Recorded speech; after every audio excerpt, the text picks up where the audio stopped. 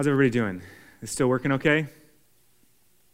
All right. It's great to have you with us here. We have a little TV set up so that we can see all of you as well, and it doesn't seem like we're just completely alone and doing this for a camera, but we get the sense that you are with us and that we're worshiping God together. We're going to continue to walk with Jesus this week and make our way with him from Galilee down to Jerusalem, listening along the way to the stories that he tells, stories that are meant to shape our imagination about what it means to live into the kingdom of God. We heard the story of the neighbor a couple weeks ago, and as Jesus became our neighbor, our eyes were opened to all those around us who need us to be a neighbor to them in love. Last week we had the story of the barn builder, and we were invited to consider that our money, our things, even our lives themselves are not ours to do with as we please, but are on loan from God and are to be invested in God's kingdom. And this week we come to the manure story. I'm amazed every week at how relevant these stories of Jesus still are, and this one's no different. As our world continues to devolve into violence, into shout-downs and canceling and utter disregard for all those who disagree with us, Jesus in this story reveals all of that to be unholy impatience and calls us instead to the slow work of manure. So as we hear that story in just a moment, I want to invite you to pray with me. Lord, it's in your light that we see light. It's in your truth that we find freedom. And in your way that we find peace. So, Lord, come and shine upon us, that we might see you and follow. In your name we pray. Amen. Do whatever you need to do to listen well to these words from the book that we love. Jesus told this parable. A man owned a fig tree that was planted in his vineyard, and he came looking for fruit on it, but found none. He said to his gardener, "Look, I have come looking for fruit on this fig tree for 3 years and have never found any. Chop it down. Why should it continue to absorb and deplete the soil's nutrients?" The gardener replied, "Sir, let it alone for 1 more year. I will dig around it and put manure on it, and maybe next year it will bear fruit. If not, then you can cut it down." The word of the Lord. Thanks be to God. Amen. So on the surface this week, Jesus tells us a story about a man with a fig tree planted in a vineyard, not out in the wild somewhere, but in good soil where it's tended and cared for, protected in a vineyard. But the owner comes at the right time looking for fruit on its branches and finds nothing. It's the 3rd year this tree has been fruitless. So he goes to the gardener and says angrily, "It's time to cut down the tree. It's wasting the soil's nutrients, and it needs to be removed." The gardener, though, urges a more patient approach and volunteers to cultivate the soil around the tree, to dig it up, add manure, fertilizer, and with the hopes that it will be taken up into the tree and that it will respond and maybe bear fruit next year. And so, in this more patient approach, giving the tree 1 more year to bear fruit. And if not, then to cut it down. The most obvious interpretation of this parable, given that it's spoken by Jesus, who's a Jew, to his followers and disciples who are Jews, and all of them are very familiar with the Jewish scriptures, our Old Testament, is that the fruitless fig tree is Israel. There's a long history of talking about Israel as God's choice planting, Sometimes that's a vine, sometimes it's mighty oak trees, sometimes it's figs. They were transplanted out of Egypt and planted in God's choice vineyard, the Promised Land, where God would protect them and care for them, and they were to grow up and stretch out over all the nations and bear fruit that would bless the world. But they often didn't. And right now, they certainly weren't. This is Jesus' third year of ministry. And he's on his way to Jerusalem, the center of the life and worship of God's people. And he's finding it again to be fruitless. Way back when Israel entered into the covenant with God at Mount Sinai under Moses, there were blessings and curses that came with the law. They were told that if they would keep God's ways, if they would follow God, God would bless them, and they would live in the land for all time, and they would grow and be bountiful.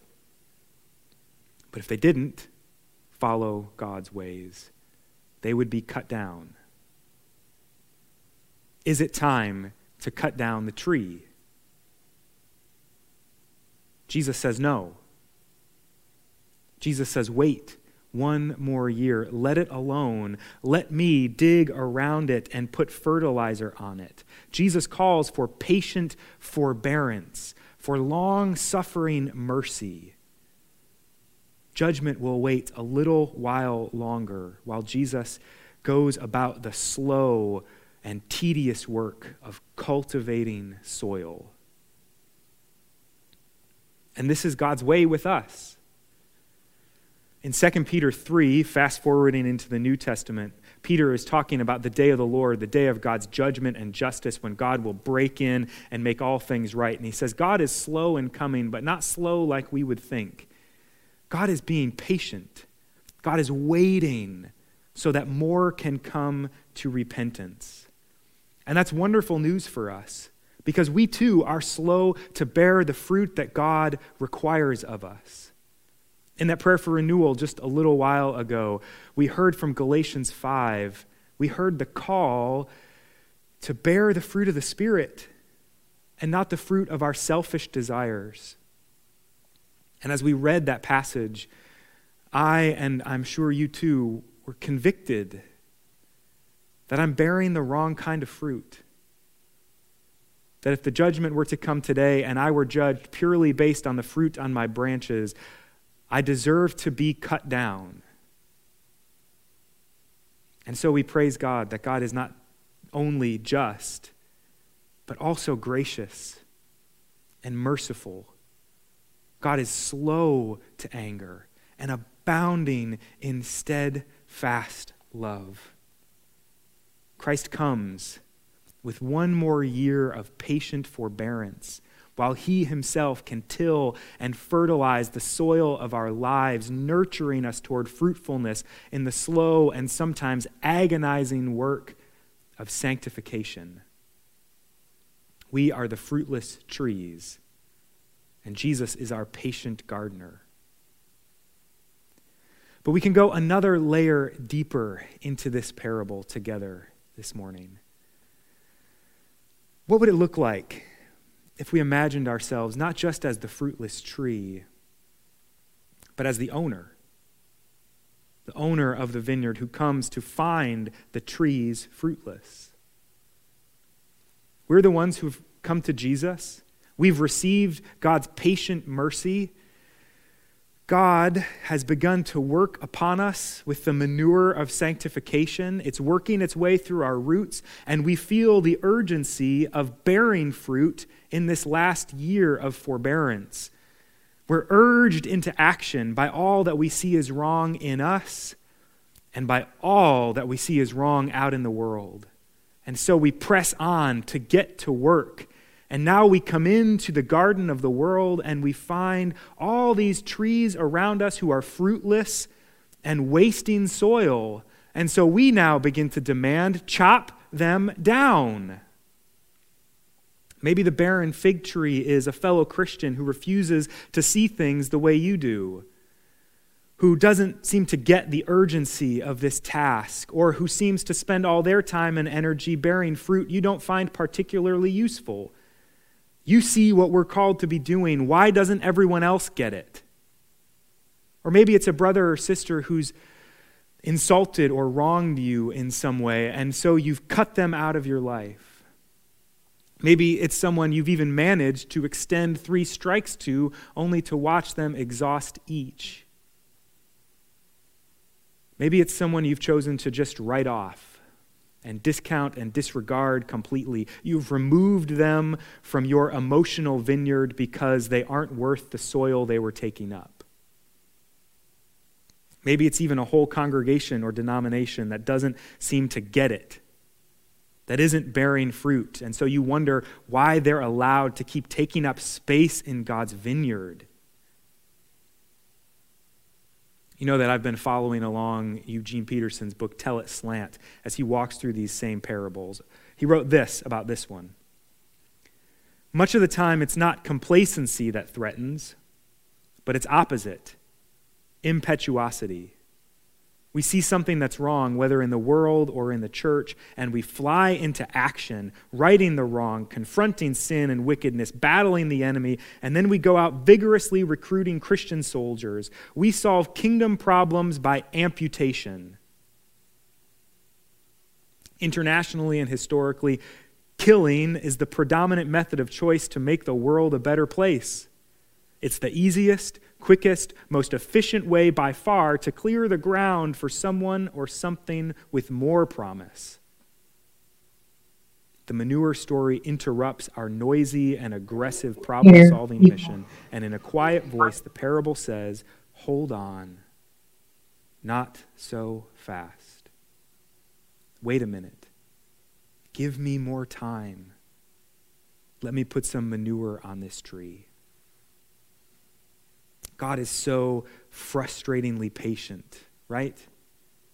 We could have solved all the world's problems long ago if we just had our way and God's power. How does God put up with all the pain in the world, with all the injustice, all the violence, all the illness, all the poverty, all the racism, all the deception, all the incompetence, all this fruitlessness? Chop it down. We often grow impatient with God's ways, for God is patient. God is gracious. God is a God of forgiveness and forbearance, but we want results. We want it done and done yesterday. We want the instant gratification. We want our prayers answered now. When we become personally engaged with Jesus, which is what these parables are trying to do in our lives, that doesn't always mean action. Often it also means restraint. It means stopping doing, refraining from action. It requires us to learn to move according to God's ways, God's slow and patient and persistent and merciful ways. Patience and mercy that we're quick to receive and rejoice over when it comes to us, but slow to extend to others and the world. Again, that passage from 2 Peter 3. The Lord is not slow about his promise, as some think of slowness, but is patient with you, not wanting any to perish, but all to come to repentance. But the day of the Lord will come like a thief, and then the heavens will pass away with a loud noise, the elements will be dissolved with fire, and the earth and everything that is done on it will be disclosed. Judgment and justice, the day of the Lord, will come. Everything will be disclosed and dealt with and put to right, but not according to our timeline. For now, God is waiting. And that waiting is not because God has better things to do. It's not because God really isn't that interested in this, or perhaps has fallen asleep for a spell. God is not just sitting around. God is cultivating. God is coaxing us and the world into fruitfulness. God is digging and spreading manure. And if you know anything about manure, it's no quick fix. It's not a quick release fertilizer that turns your grass green overnight. It is slow and messy. And it takes a long time to know if it's even doing anything. Can we learn that same patient, long-suffering grace for one another, for the world, and for God that God has given to us? Where are we called to restraint? To keep our mouths shut? To not send that email? To not share that Facebook post? To encourage instead of criticize and tear down? To give up deneighboring words, let alone actual violence to get our way? What would it look like to spread some manure on one another, figuratively? And none of this is easy work. Following God into this kind of patience, active waiting and fertilizing is hard. It means practicing meekness, which means not demanding what we deserve and what is rightfully ours. It means practicing forgiveness, which means bearing the cost of someone else's sin against us. It means continuing to suffer ourselves under the weight of evil and injustice and oppression, spiritual, mental, and physical oppression, while we wait. There's a reason we talk about God as being long-suffering. Because this is God's way. God is not happy to wait. There is great cost in waiting. There is great pain in allowing the suffering of the world to continue. And God's forbearance, which allows it to continue for now, means that God is swallowing the pain of that evil into himself, bearing that pain in the patient hope that more will come to repentance, that more will respond to God's manure and bear the fruit of God's kingdom. And that great cost to God is what brings us now into the deepest layer of this parable's meaning. So much of how we understand this parable has to do with who we assume is what in the story. It's easy to picture Jesus as that gracious gardener who urges patience and mercy, grace and love. Let it alone one more year. Let me fertilize it and coax it to fruitfulness. I think the way that the story is told also invites us to see Jesus as the owner of the fig tree and the vineyard. In his third year of ministry, coming to Jerusalem and finding the people still are fruitless, still are not bearing the fruit of God's kingdom, mercy, justice, peace. That Jesus loves justice, that it hurts Christ to see the sin and pain of this world, and that he longs to finally set it all right. But as Jesus arrives in Jerusalem in just a few days after telling this story, he finds himself actually playing a different role in the parable. Jesus is often met all along the way in his ministry with violence from those who come to encounter him. The religious leaders of the day are convinced that he is wasting the soil's nutrients and his place planted in the vineyard. He's endangering the fragile peace with Rome, for one. He's a threat to their lucrative business of running the temple, for another. He's getting in the way of their purposes, and so they want to get rid of him. Chop him down, they chant. Crucify him, crucify him, crucify him. And as they hang him on that cross in just a few days' time, Jesus responds to their cries with another word from the manure story. Father, forgive them. It's obscured in English, but in Greek it's the same word. Forgive them and let it alone one more year. Jesus again responds to the violence of the world, not with more violence of his own, but with grace and long-suffering mercy. And we realize there, watching Jesus hang on the tree, that he's not the fruitless one. We are. That he's the only one we've ever seen bear any decent fruit.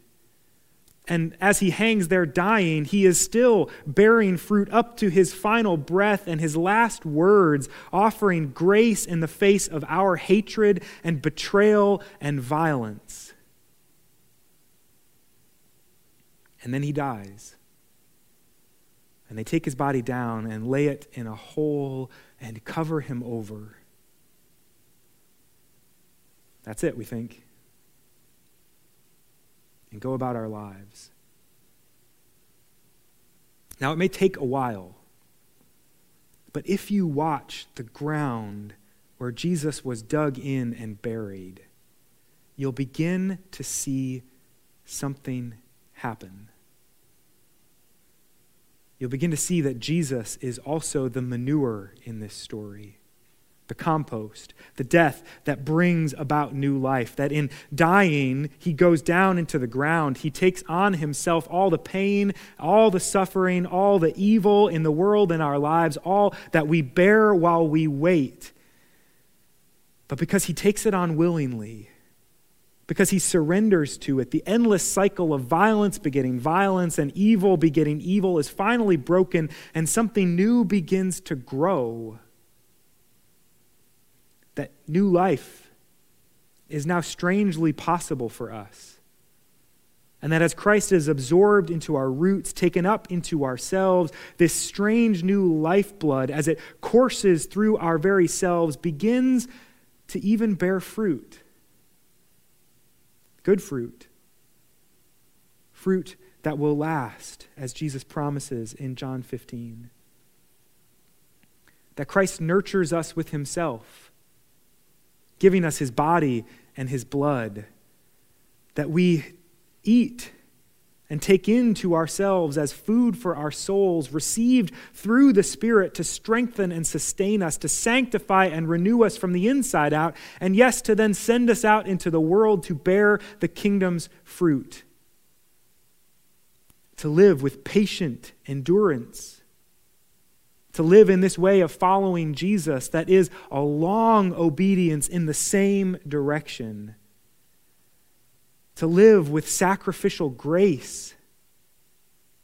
And to become manure ourselves by dying to self, giving up our very lives to breathe life into the world around us. As we come to follow Jesus, we are called into action. And there is urgency to the task before us. But we're also called to wait. And as we wait in this hope. The hope of the gracious gardener who urges patient forbearance, mercy, and love.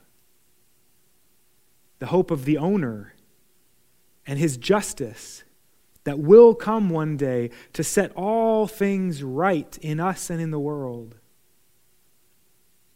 The hope of the one who hangs on the tree, dying for we who are fruitless and deserve to be cut down.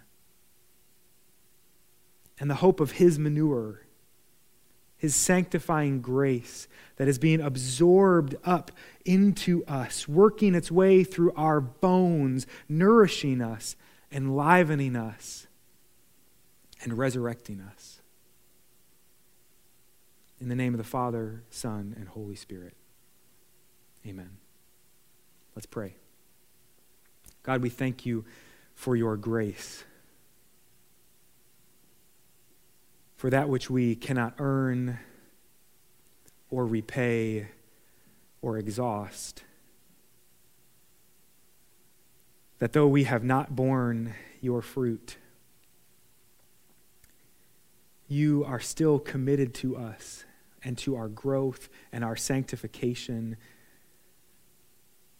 That you continue to give us yourself, to enliven us, to stretch out our branches and to bear your fruit. So, Lord, we pray that we would give ourselves to that same work, commit ourselves to the transformation you are working within us, and to then give ourselves for the life of the world around us in the same patient, long-suffering hope that brought you into this world. Lord, make us patient and give us, Lord, the will to give ourselves as you have given yourself. It's in your name, O Lord, that we pray. Amen.